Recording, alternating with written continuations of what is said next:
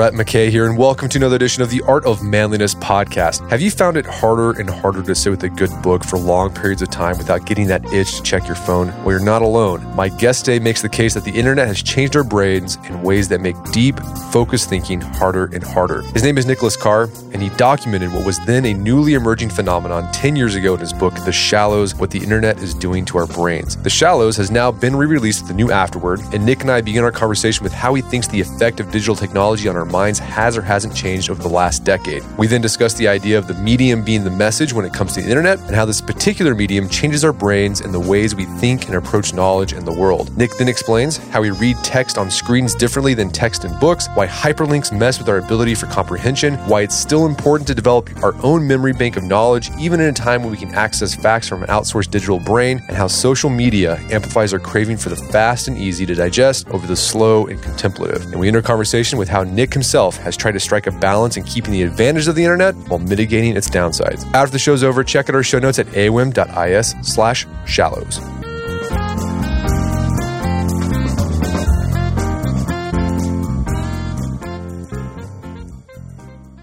All right, Nicholas Carr, welcome back to the show. Thank you, Brett. It's my pleasure to return. So we had you on the show a few years ago to talk about your collection of essays, Utopia is Creepy.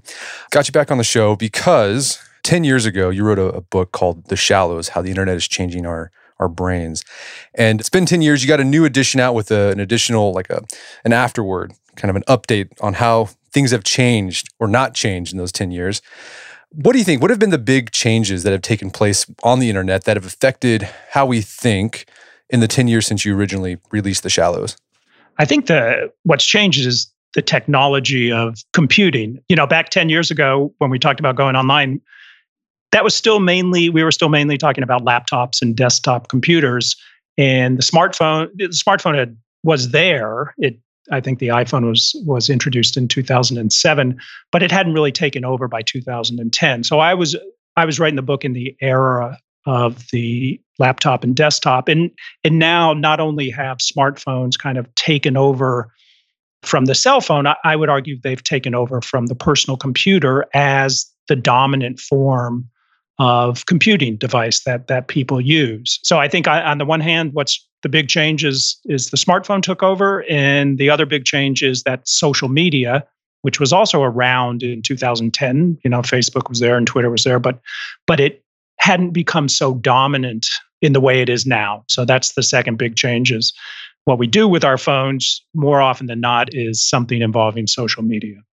And as we talk about the shallow, what I think is interesting about the book, I think the main thesis that you have, that you put out there, I think still holds up. It's just that I think it's even been refined even more because, as you note in the afterword, there's been more research that's come out to sort of confirm what you were writing about 10 years ago. I think in many ways the basic themes and the basic messages and research of the book, if anything, is even more relevant today as we've switched to smartphones and social media. Because if you think about, what I talked about in the book is how there's a trade-off involved when we go online, when we use the internet. On the one hand, we get the benefit of having huge amounts of information delivered very, very quickly from all sorts of different sources, all sorts of overlapping forms, audio, video, text, and so forth. But what we lose is the ability to pay attention, because the internet is a distraction machine.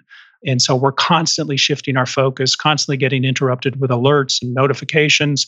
So we have more information, but I don't think we're thinking as deeply as we used to because we're so distracted. And if you think about smartphones and social media, if the internet in general is a distraction machine, smartphones and social media amp up the distractions way more than was true even 10 years ago. So I think at the level of the basic analysis of the book, unfortunately, things have gotten worse rather than better. Well, at the beginning of The Shallows, you talk about the thing that sort of kickstarted this whole thing 10 years ago, this research project of yours, was that you had noticed that you had a hard time doing deep, concentrated reading of long form articles or even books. And you started talking about this with other people, and they're saying, yeah, I've got the same thing. I can't read like I used to. And how did you decide or suspect that the internet had something to do with it, back in 2007? Right. Well, I've always, since I was a boy, I've been a big reader, loved books. And around 2006, 2007, after having spent quite a bit of time surfing the web, as we used to call it, I noticed that I was having trouble sitting down and reading, not just books, but even long articles. And what I began to realize is that my brain seemed to crave the stimulation it gets when I'm online, when I'm looking into a computer screen, so I can click on email, go to a website, get a text message or whatever. And I was having trouble shutting off that desire for this constant information stimulation and concentrate on the text for page after page after page. And what I began to realize is that it really did seem like the time I was spending online was, in a sense, training me to think in a different way. And that was making it harder and harder to screen out distractions and filter out this desire for information stimulation and concentrate on the page. And that was really the spur, because one of the things I asked myself is this possible? I mean, can a tool that we use for a particular purpose actually change the way we think in some deep way that continues even when we're not using the tool? And so that's what started me down the research that ultimately became The Shallows. And in a sense, it was an exercise in self-diagnosis, at least in the beginning. And so this idea that, I think most critiques, so this is a critique of the internet. Unlike a lot of critiques of the internet or even television or whatever, whenever you see that people critique the media, they're typically critiquing the content, right? Like the internet, there's porn, there's violence, there's trolls, fake news, whatever. But like your critique is more meta than that. You're actually critiquing or sort of looking at how the medium of the internet can shape the way we think and basically who we are.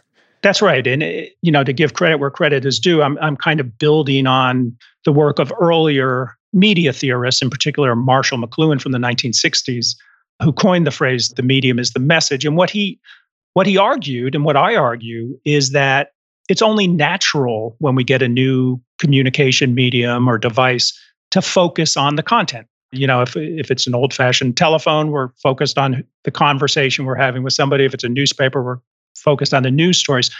But really, the deeper change comes from the technology itself. As we adapt to the new medium or the new device, we do, in a way, train ourselves to perceive things differently, to think differently, to have different levels of attentiveness.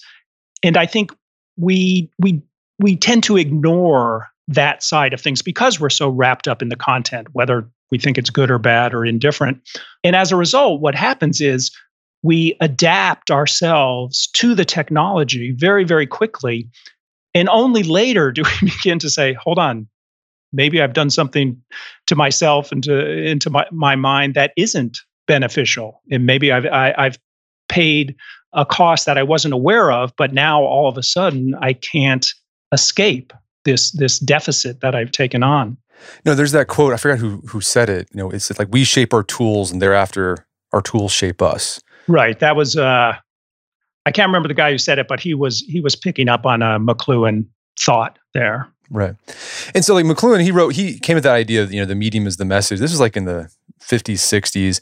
Like what was he seeing? Was he seeing like television changing the way people think or interact with the world? Yeah. So he was looking mainly at what he called electric media. And back then that meant radio and TV, essentially, although he looked ahead to computers and stuff. But what his big argument was that for 500 years, ever since Gutenberg invented the printing press around 1450 or so, text, in particularly text in books or in magazines and so forth, had been the dominant cultural medium, the dominant way we exchanged information, transmitted information. And text, if you think about text, it's kind of an antisocial technology because you can't read a book with somebody else. You have to kind of, you have to kind of set up a barrier, a real barrier, or at least a kind of mental barrier in order to concentrate on text. And he thought that this really shaped not only the way we read, but also the way we communicate, the way we think about ourselves. He argued that it brought in much more individualism, and also this sense that we're in charge of our own knowledge. We're in charge of building our own knowledge in our brains through this kind of isolated deep reading. And he believed that electric media was overthrowing the dominance of text and bringing in a very, very different way of thinking and communicating that, on the one hand, was much more social and had all sorts of benefits. And I think we see this today, but also kind of withdrew us from both the practice of deep reading and deep thinking, and the sense that practice, that very contemplative, attentive practice, was even all that important. And I think, so he wrote this back in 1964, so a long time ago, but I think that part of his message resonates even more today when the internet and the various online tools and social media and stuff has really taken over from the book and the printed page as the basic means of cultural transmission. And we'll get into more detail about that sort of that transition from sort of, I guess we call it the literate brain to the, an internet brain. But I mean, I think one of the things I like about this book is you start off to explain, like, how is this even possible? How is it that the brain can change, or a tool can change the brain? Because for a lot of human history, there was this idea that once you reach a certain point in your development, after adolescence, your brain is basically like concrete, and you're pretty much set for the rest of your life. And then so the argument is like, well, how could it be that if you use the internet in your 50s and 60s, your brain changes because your brain's already set in sort of this concrete? But then you bring in this idea of neuroplasticity to explain how interacting with something like the internet can reshape how your brain functions. Yeah. So, I mean, when I was growing up, and it really until just a few decades ago, there was this conception of the brain as being very malleable in your youth, where you laid down your circuits for thinking. And then at the age of 20, it was believed that ended. In the circuits you had built up at that point were the ones that remained throughout the rest of your life, and they didn't change. The only thing that happened, this was kind of the dark view of the brain, is that your neurons slowly died off. So you had fewer and fewer. But it turns out, brain scientists since then, beginning in this, I think, 70s and then building up much more recently, have discovered that, in fact, our brains are changing at a physical level, an anatomical level, throughout our entire life. So that malleability, or as they call it, plasticity, doesn't stop at 20, but continues on. And what happens is we adapt to our environment when we think, just in a analogous way to the way we adapt to our environment physically with our body. So if you exercise a certain muscle, it gets stronger. If you don't exercise it, it atrophies. Something similar, the mechanisms are different, of course. Something similar goes on with our brain. The more we practice certain ways of thinking or exercise those circuits in our minds, they literally become stronger. They literally recruit more neurons, more synaptic connections. But on the other hand, if we don't practice certain ways of thinking, we begin to lose our ability to do that. And I think that, I talked about McLuhan coming up with this idea that media changes the way we think. What he didn't understand, and this comes more recently, is that there's a real deep scientific biological reason for that, and that is our brains are adapting to the medium. The medium kind of creates a new environment. We think in ways that the medium encourages, and as a result, we strengthen certain ways of thinking, but we weaken other ways of thinking. So to explore this idea of how intellectual technologies, so these are things like abstract things like maps or intellectual technologies, clocks, books, schools, etc. You kind of take readers in the shallow sort of on an intellectual history to show how these technologies have probably shaped the human mind. So let's talk about, like, what was the human mind like before, like an oral culture, before there was even reading and writing? Do we have any idea of how they might have what that pre-literate brain was like? Well, one thing we know is that our sense of sight, in terms of reading the environment, the actual natural environment around us, was probably much, much sharper. Which is why, if you look at societies that haven't kind of come to be dominated by text, you see feats of navigation and kind of reading the natural world that are amazing to us because we can't contemplate them. And one of the reasons for that is that when we learn how to read, we have to recruit a huge portion of our visual cortex, the part of the brain that processes sight, in order to become efficient readers. If you watch a kid learning to read, he or she goes really, really slowly. They have to sound out every letter and then put the letters together to make a word. What happens is a lot of our neurons, as we train ourselves to read, get dedicated to recognizing not only letters, but syllables and words, and then reading becomes automatic. And so I think there's a great example of neuroplasticity and the kind of deep influence it can have.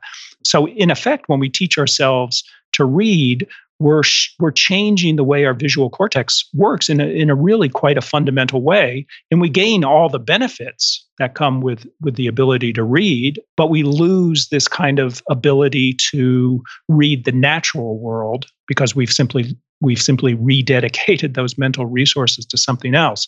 So, I mean, that's one example. I think it's fair to say that, in oral cultures, the way we think about society, the way we think about each other is very, very different. To pick up on that earlier theme of reading encouraging individualism, I think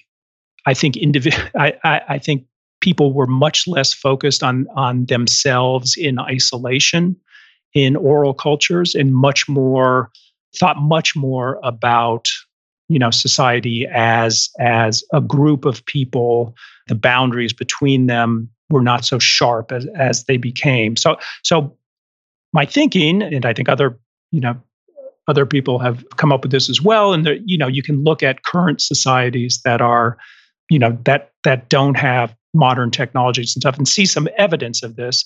But I think it's fair to say that people thought and perceived things in very, very different ways before the alphabet came along and reading and writing came along. We're going to take a quick break for a word from our sponsors. And now back to the show. Well, and speaking of this idea that the medium is the message, or the tool can shape your brain, like even Socrates, a couple thousand years ago, he was kind of down on, he didn't like writing because he said, I think writing is going to help us, or it's going to cause us to forget things, not have a sharp memory. You don't have to remember anything. So he was kind of making a McLuhan critique of the media technology, a couple thousand years ago.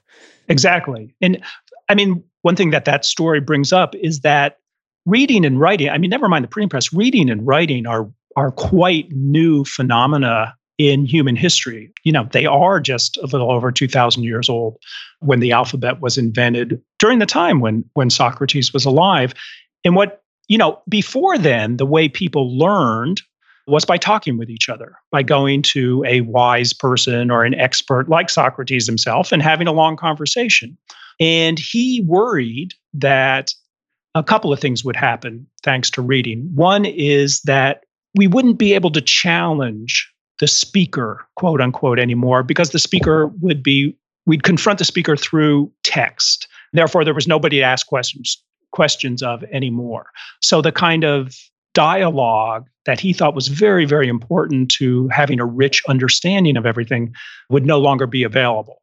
And also, he worried that because we'd be able to look everything up in books, then we would no longer need to hold all our knowledge in our own memory. And he feared that would weaken memory, which he very much associated with the richness of thinking. And I think it's pretty clear that he was right about that I think there's little question that after the alphabet came along and reading and writing came along, people's memories, their store of information in their heads kind of went down pretty dramatically. Yeah, because you could outsource it to an external memory in a book or a scroll or whatever. Right. Neuroscientists often refer to that as transactional memory, because rather than holding it in your own mind, you're in some way or another transacting with a book or with somebody else to get the information you need. But, his student Plato, he was a writer. I mean, he wrote lots of treatises, like his dialogues, they were written down. And I think Plato would say, well, yeah, you might, there's a trade-off. Yeah, your memory might be weakened, but he says when you write the thing down, like it becomes objective, right? So you can like point to it and say, this is what you said. Because if you rely on your memory, there's all sorts of things that can happen there where you misremember or something, I don't know, it can change inside you as you processed it. But with writing, you can say, well, no, this is what you said. We're going to focus on this.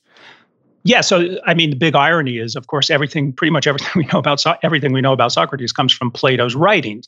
And if writing hadn't come along and Plato hadn't written down all these dialogues, we'd have no knowledge of Socrates or would have no opportunity to be taught by him, even if the way we're being taught is imperfect in Socrates' eyes. And so, yeah, I think he was right in much of his diagnosis about what would happen to memory, but I think he underestimated the power of the written word to expand the facts and opinions and arguments and stories that people would have access to as we build up this huge store of literature that's suddenly available. And so the written word kind of breaks down the barriers to the transmission of knowledge, speeds it up over space and over time.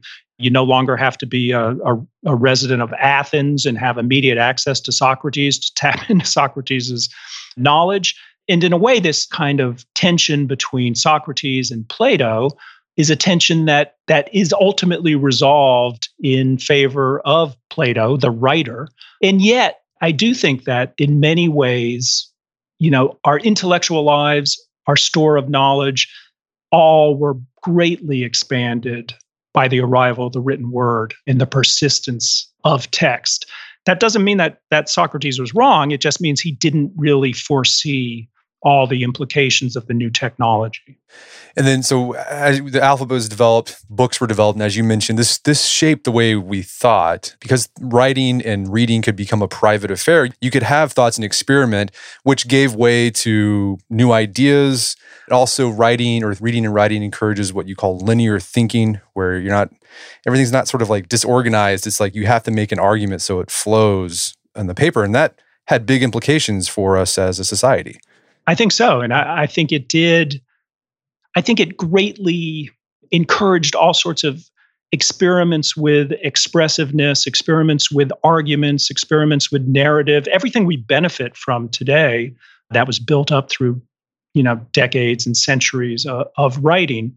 But I think one thing we take for granted or don't fully appreciate about the act of deep reading, and here I'm talking about really getting lost in a book or an article, as the saying goes, is that's often portrayed today as kind of a passive activity. Oh, you don't get to click a like button, or you don't get to comment on it because it's all just fixed prose. But I think that gets it totally wrong. I think one of the great things that comes from deep reading of something in print, where you're focusing your whole mind on it, is that it, in a sense, opens a clearing inside your mind where your own ideas and your own store of knowledge and your own memory collides with whatever the author's writing, whether it's a fictional story or whether it's an argument of nonfiction. And as we read in that way, we're constantly kind of testing our own ideas. We're constantly bringing our own experience into the story or the narrative. And there's this dialogue. And this is one thing that Socrates missed, I think. There's this dialogue between author and reader that goes on that very, very much enriches, I believe, not only our own store of knowledge, but really our own ability to think deeply and to analyze other people's ideas and to put new information into a broader context. I think all of that was helped by the arrival of the written word, and particularly the printed word, which made it, by over time reducing the cost of books. One important advantage of the printing press is it was an economic advantage. It opened these works to a much broader portion of the population and encouraged ultimately widespread literacy. All right, well, let's talk about how the internet is possibly changing the way we think, or not possibly. There's scientific evidence that's showing that it's changing the way we think. Let's talk about just the fact of reading on a screen. So when the internet first came on the scene, the first thing that people put up there, because it was the easiest, didn't take up that much memory or RAM or bandwidth, was just text. And so the idea was like, well, if it's just text on a screen, it's just basically like reading a printed book. There's not going to be much of a difference. But you highlight all this research that says whenever text is on a screen, we read it differently than we are in a physical paper book. Yeah, and there's one kind of assumption that is very common, which is that text is text. Who cares if I'm reading it in a book or on a desktop screen or even on my phone? It's all the same. It's still the same words, and so the same meaning, and therefore we shouldn't worry about it. I think the research is pretty clear that that's not true. That actually the medium through which we read influences the way we read. And the reason for that, I think, is pretty clear. If you think about a printed book, for instance, there's nothing else going on in the book other than the text. And therefore, the book itself, in a kind of almost literal way, serves as a screen against distractions. Because there are always distractions in our lives. There are always other things going on. Our minds wander all the time. It's very, very hard for human beings to screen out distractions and really concentrate and focus our mind. And I think the printed book, by kind of isolating text, very, very much helped train us to pay attention, to not give in to distractions and not let our mind waver all the time as it sort of wants to do. Compare that to a computer screen, any kind of computer screen, whether it's your phone or your laptop or whatever. Sure, there's the text you're reading, but then there's all sorts of other things going on or available to you. There are alerts, there's notifications, there's text messages, other messages, there's social media notifications, there's all the websites you might click on. And even the text itself is different because there are links in the text. So the links, and this is some of the most interesting, I think, research that I explore in the book, links themselves are little distractions. We're not even aware of it. But when you come across a highlighted piece of text that you can click on when you're reading online, somewhere in your mind, you're evaluating it. You're saying, why is this highlighted? Why is this a link? What's going to happen if I click on it? Will I get something useful or useless? Should I click on it or not? All of that, which we're not conscious of, disrupts our attention as we read. And there's some very good studies that show that people who read the exact same text, if it has links in it, they comprehend less and they retain less. So all of these differences in the medium itself mean that while we certainly can read online, we still spend a lot of time reading online, the quality of that reading and the depth of that reading is not the same as we get when we're reading printed material where there aren't all of those distractions going on simultaneously. Yeah, they've done eye tracking whenever, comparing reading in a book and reading on a screen. And when you read on a screen, you just skim, like you're kind of just, you're like a hunter, like looking for just sort of big pieces of information. And once you get it, you move on. And with a book, you're more likely just to read the whole thing through. Right. So yeah, the eye tracking studies show that we read on a screen, we read in an F pattern, which means we kind of our eyes go across the first couple of lines of text all the way, and then we drift down the left margin, then go about halfway across, and then just drift down the left margin and continue to drift down the left margin, and then click and go out. And I want to say that there's nothing wrong with skimming and scanning, even in printed text. I mean, think of how we used to read, still some of us do, printed newspapers. It's not like we're reading every article in depth with total attentiveness. There's all sorts of skimming and scanning going on. The difference, though, is that skimming and scanning becomes the dominant form of reading on a computer screen because there's so much going on and so many distractions. So we rarely give ourselves even the opportunity to get lost in a text, to really engage in deep reading. There are many ways to read, and they're all very, very important. The problem with the computer screen is it steals from us both the practice of and the encouragement to engage in really attentive, contemplative, deep reading. I want to go back to this idea of hyperlinks, because this was one of the big selling points of the internet, is that you could take all this information and hyperlink it together and give people more context about a particular topic without having to focus on a particular piece. So if you're reading War and Peace, for example, the idea is you can link to different things within War and Peace, like to a Wikipedia article to explain something about Russian history. And the idea is like, okay, this will actually help people know more about this. But the studies say actually hyperlinking all this information together often results in people knowing and understanding less about a topic. Yeah, and it all comes down to the fact that links are distractions. They're distractions when you click on them and you suddenly jump to somewhere else. And they're distractions even when you don't click on them. So all of these studies, and these are studies from quite a long time ago, because you're absolutely right that in the early days of the web, everybody was really excited about hyperlinks. I mean, for one thing, it was fun to click on them and jump somewhere else. But also there were all sorts of scholars and educators that thought, oh, this is going to be a big breakthrough in reading because you'll be able to read contrasting opinions or whatever. And all of that is true. I mean, links can be very helpful. But nevertheless, when you look at the way people reading comprehension and the retention of information from reading, they go down when links are incorporated into text. And there was one study I talk about that actually took the same piece of text and just varied the number of links that appeared in the text, and then had lots of different participants in the experiment read. And what they found is that the more links you get, the lower the comprehension is. So that created a very clear kind of sign that links are intruding on our ability to read deeply, and as a result, derive the benefits that come from deep reading, which are everything from remembering what you've read to also getting into that deep state I talked about earlier, where your mind is kind of bringing all of its resources and all of its existing learning into the act of reading, and you're kind of challenging yourself and expanding both what you know, but also expanding the context of your understanding. And as you expand that, then whenever you get new information coming into you, then you can fit it into this bigger context and it becomes more meaningful. So there is this big trade-off, I think, with reading online versus reading on a printed page.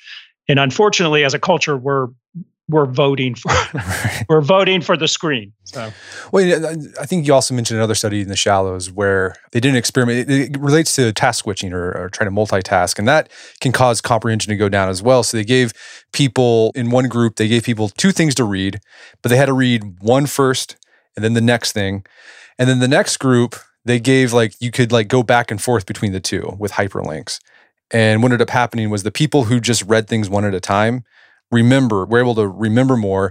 The people who were going back and forth, I think they thought they knew a lot about the topic, but when we actually tested them from comprehension, they didn't actually remember that much. Right. They remembered less, and they had a much more superficial understanding of what they read. And also, and this is also important, they enjoyed it less. They thought it was less fulfilling to read it. They didn't think it was as worthwhile. So it kind of this sense we have that, oh, if we could only just do things simultaneously, we'd get the benefits of contrasting and everything. It just doesn't hold up. I mean, what all this research points to is that, sure, there are times when you want to be distracted, you want to be sharing information very, very quickly. But if you really want to think deeply, you have to focus, because that's when it all comes down to this process that scientists refer to as memory consolidation, which is moving information that's coming into your mind, new information, into your long-term memory.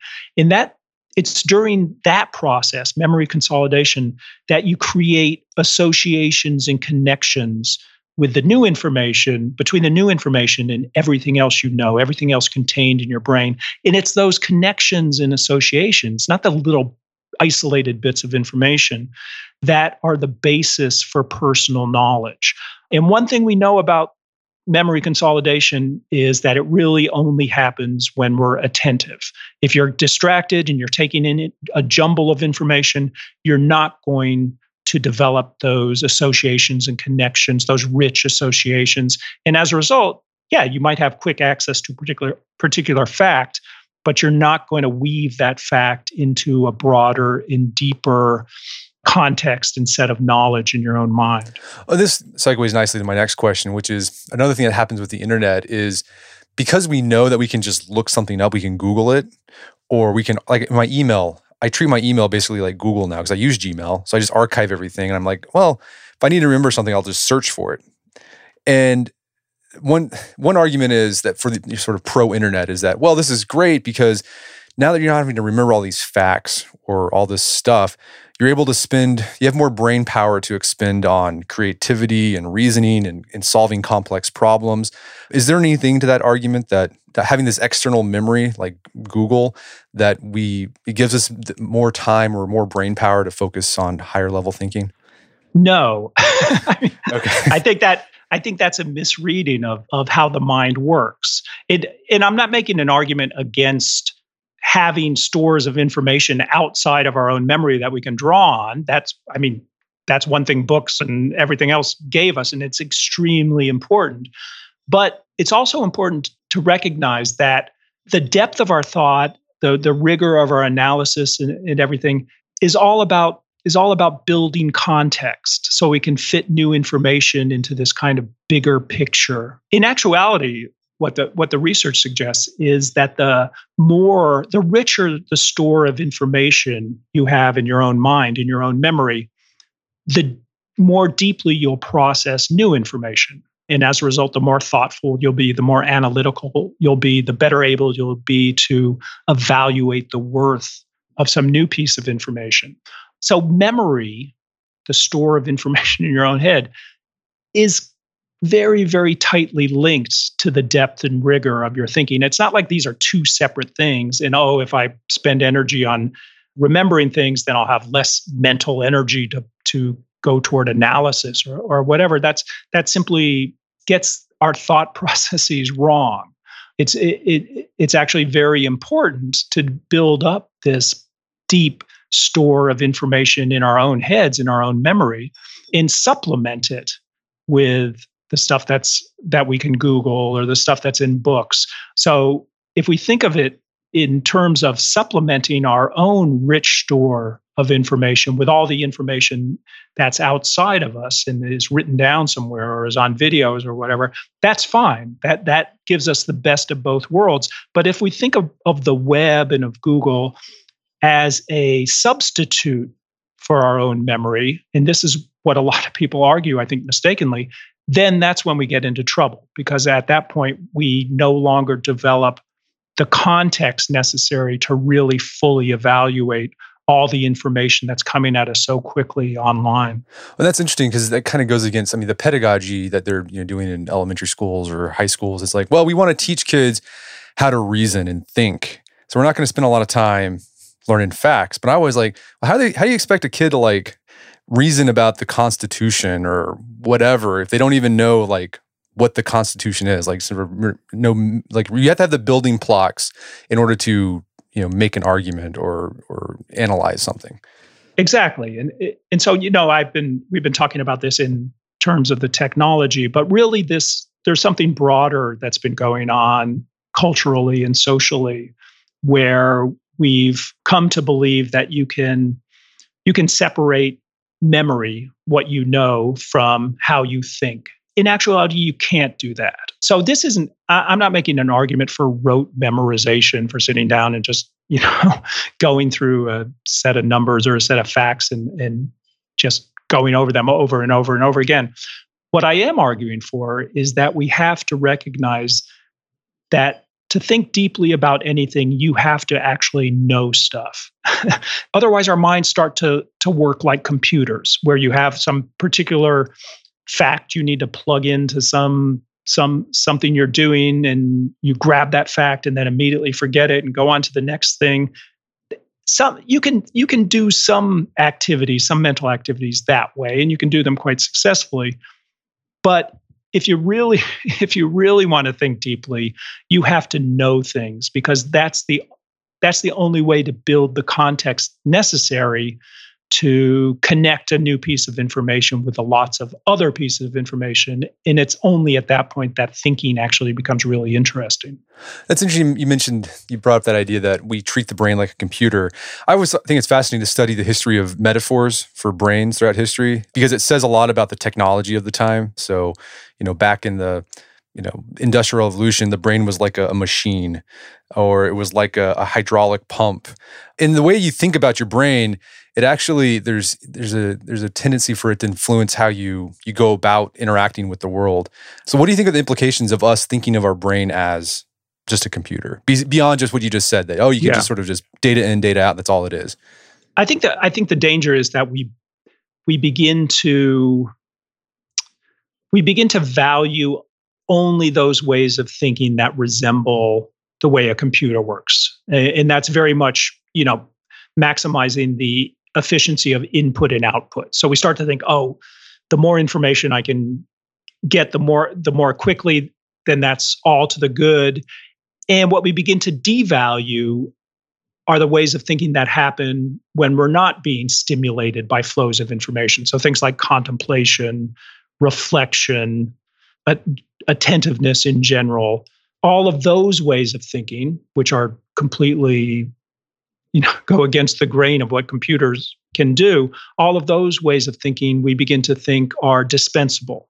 And I believe that's one of the stories of our times, that not only are we engaging in things like contemplation and reflection less often, but we're beginning to think we don't really need those ways of thinking. As long as we're processing lots of information and lots of messages as quickly as possible, as long as we're Googling a lot of stuff, clicking on a lot of buttons and icons, then we're thinking in a kind of optimum fashion, because then we're thinking more and more like computers. And I think that might be one of the great tragedies of modern times, is that we're losing even this sense that contemplation and attentiveness in quiet, deep thought has value. Well, let's talk about this idea of social media. So the smartphone, obviously, it just amplifies our distractedness. I mean, there's so many things you're surfing the web on your phone, you're like, get a notification from your app, and then you're going to check Instagram. But let's talk about, what is this increased social interactivity of the web? What is that doing, or sort of amplifying with how the internet is affecting our brain? Yeah, and that's one of the questions I tried to wrestle with when I was writing the new afterword to the book, because The Shallows focuses very much on personal thinking and how having access to all this information online changes the way we as individuals think. What's become very, very clear over the last 10 years, as social media has become more and more popular and become more and more kind of central, not only to how we use computers, but how we live our lives, is that there's very, very much a social aspect that wasn't as clear 10 years ago. And I think we're still learning about the effects of this, and there are good effects and there are ill effects. And in some ways, during the pandemic,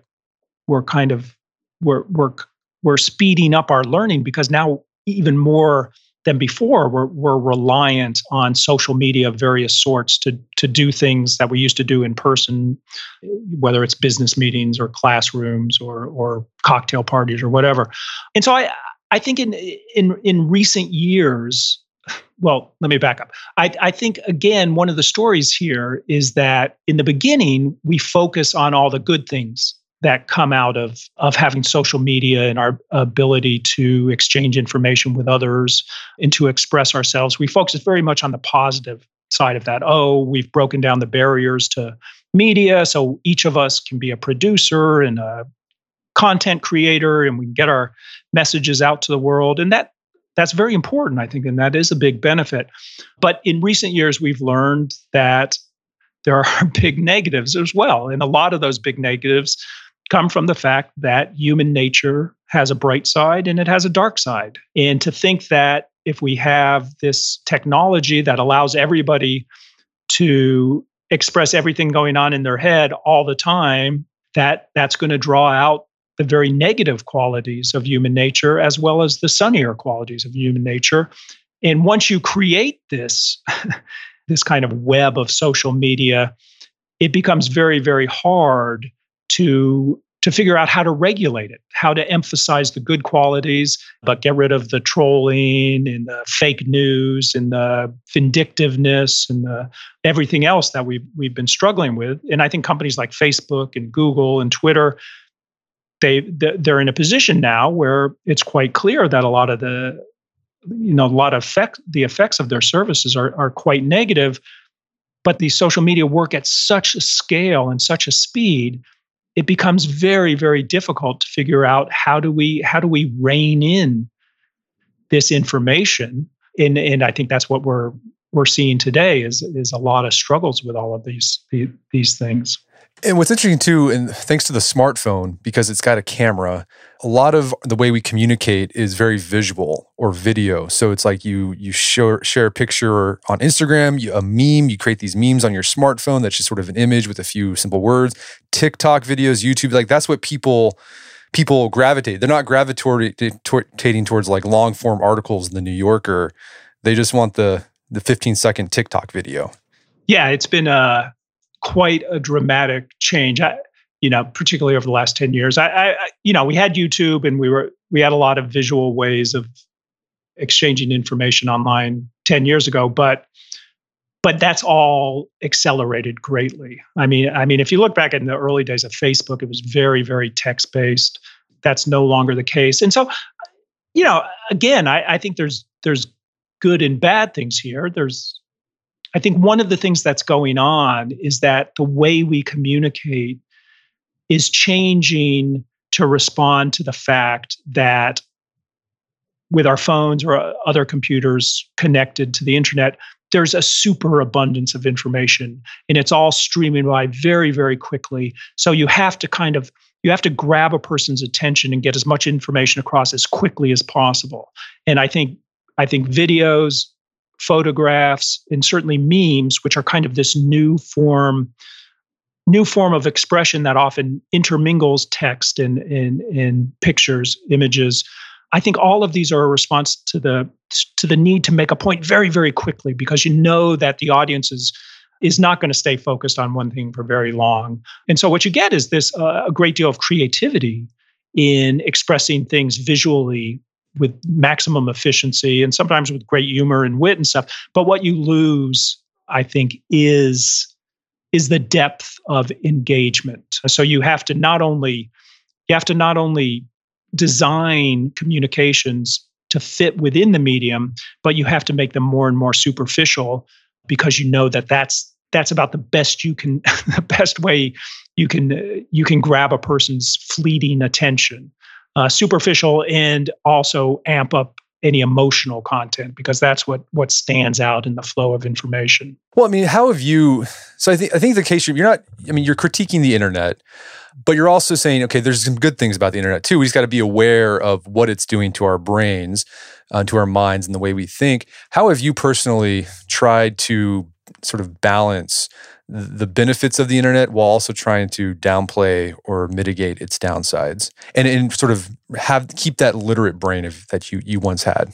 Yeah. And so, as I said, that my writing about this subject and, the inspiration for The Shallows initially came out of my own experience struggling with maintaining my ability to be attentive and to be contemplative and things I value. And it's still, even after doing the research and writing the book and kind of coming to, I think, a better understanding of why I and others are experiencing this, it's still a struggle. In fact, it's probably even more of a struggle. For a long time, I held off and didn't get a smartphone. And then finally I gave in. And of course, now, like everyone, I carry it with me all the time. It's always on. It's always kind of, even if it's not actively distracting me, part of my brain is saying, gee, I should pull out my phone and see what's going on. And so even that is a distraction. So, I guess what I've done is tried to at least moderate some of the biggest sources of distraction. So I've turned off notifications on my apps and other phone functions and stuff to the extent possible. They still come through because it's almost a full-time job turning off and keeping off notifications, because companies who develop these apps really want to keep you distracted. And it also, I try at least, and sometimes I'm successful, sometimes not, to actually not take my phone with me all the time, because there's some recent research that I talk about in the afterword that shows that even when your phone's in your pocket and you're not using it, and it's not buzzing or anything, it's still a major drag on your attention, major draw on your attention. So I try to, if I'm going to go out to have dinner or something, I'll say, do I really need to bring my phone with me? And more often than not, the answer is no. And so I'll leave it behind, or if I'm going for a walk, so I'm trying to be more disciplined in choosing when I have my phone with me and when it's going to distract me, rather than simply take the course that I think as a society we've kind of accepted without thinking, which is you should have your phone with you all the time. So those are a couple of things, but I have to be honest, it's a constant struggle, and I still find it distressingly difficult to kind of shut off this craving for stimulation and sit down and do something that requires concentration, like reading a long article or a book. So I think this is, I think very much this is the new environment, cultural environment, social environment, intellectual environment we've created for ourselves, and it values some ways of thinking and devalues others. And for those of us who want to try to maintain an ability to think deeply and read deeply, it really does mean that we're going to be kind of constantly, in a sense, pushing back against not only the technology, but the set of cultural and social norms that has developed around the technology, and is constantly telling us we have to be always online, always exchanging messages, watching messages, replying very, very quickly. Our culture has changed in a way that is very much a process of adapting to the technology. Well, Nick, this has been a great conversation. Where can people go to learn more about the new book, the update, and the rest of your work? Well, I have a website, so you can go there and be distracted. It's nicholascarr.com, and that has a list of my various books, as well as some of the articles and essays I've written over the years. So that would be the best starting point. Fantastic. Well, Nicholas Carr, thanks for your time. It's been a pleasure. Thank you, Brett. My guest today was Nicholas Carr. He is the author of the book, The Shallows, What the Internet is Doing to Our Brains. It's available on Amazon.com and bookstores everywhere. You can find out more information about his work at his website, nicholascarr.com. Also check out our show notes at aom.is/shallows, where you can find links to resources where you can delve deeper into this topic.